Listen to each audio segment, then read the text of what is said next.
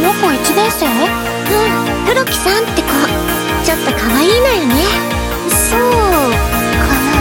いつも何かに必死で目が離せないみたいな感じで、会話が続かないな、なぜだどうしてだ青が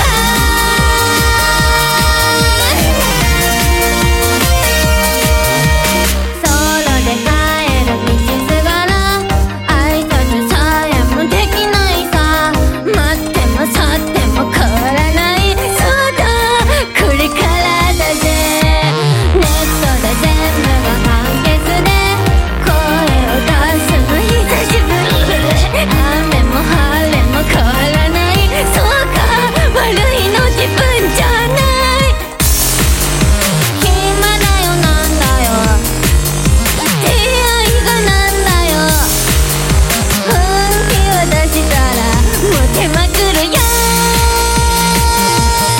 鏡よ鏡正直言われたいか、いらないよいらない鏡よ鏡正直すぎるだろう、聞こえないふり映らないのは心の美しさ、そうそれはもうそう映ってるのはさえない自分だけ、現実を知って明日も同じ昨日、なぜだどうしてだ青だ、独り言もよく言ってたよね。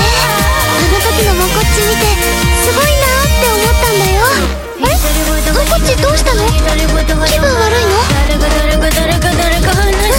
いよ大丈夫、体気をつけてね。やっぱりもこっちといると楽しいな。彼氏できてやっとできて、あのねほっとしたよ。やっぱ一人寂しいの。電話したりデートしたりドキドキして、そうね楽しまなきゃ。少し前に言われて悩みみんなしてることをきっと全部してないの。誰に聞けばわかるのかな、もやもや気分、もっと知らなきゃ置いてかれちゃう。みんな進んでる、なんだか怖いの。それでも仲良く遊びたいな。大人になれる、なるかも、ならなくちゃなれそう、私なれそう。大人になれる、なるかも、ならなくちゃきっとそうなるはず。気軽な話がしたい、昔の方が楽だ。結構遊んだね。もうこっちといるとやっぱり楽しいよ。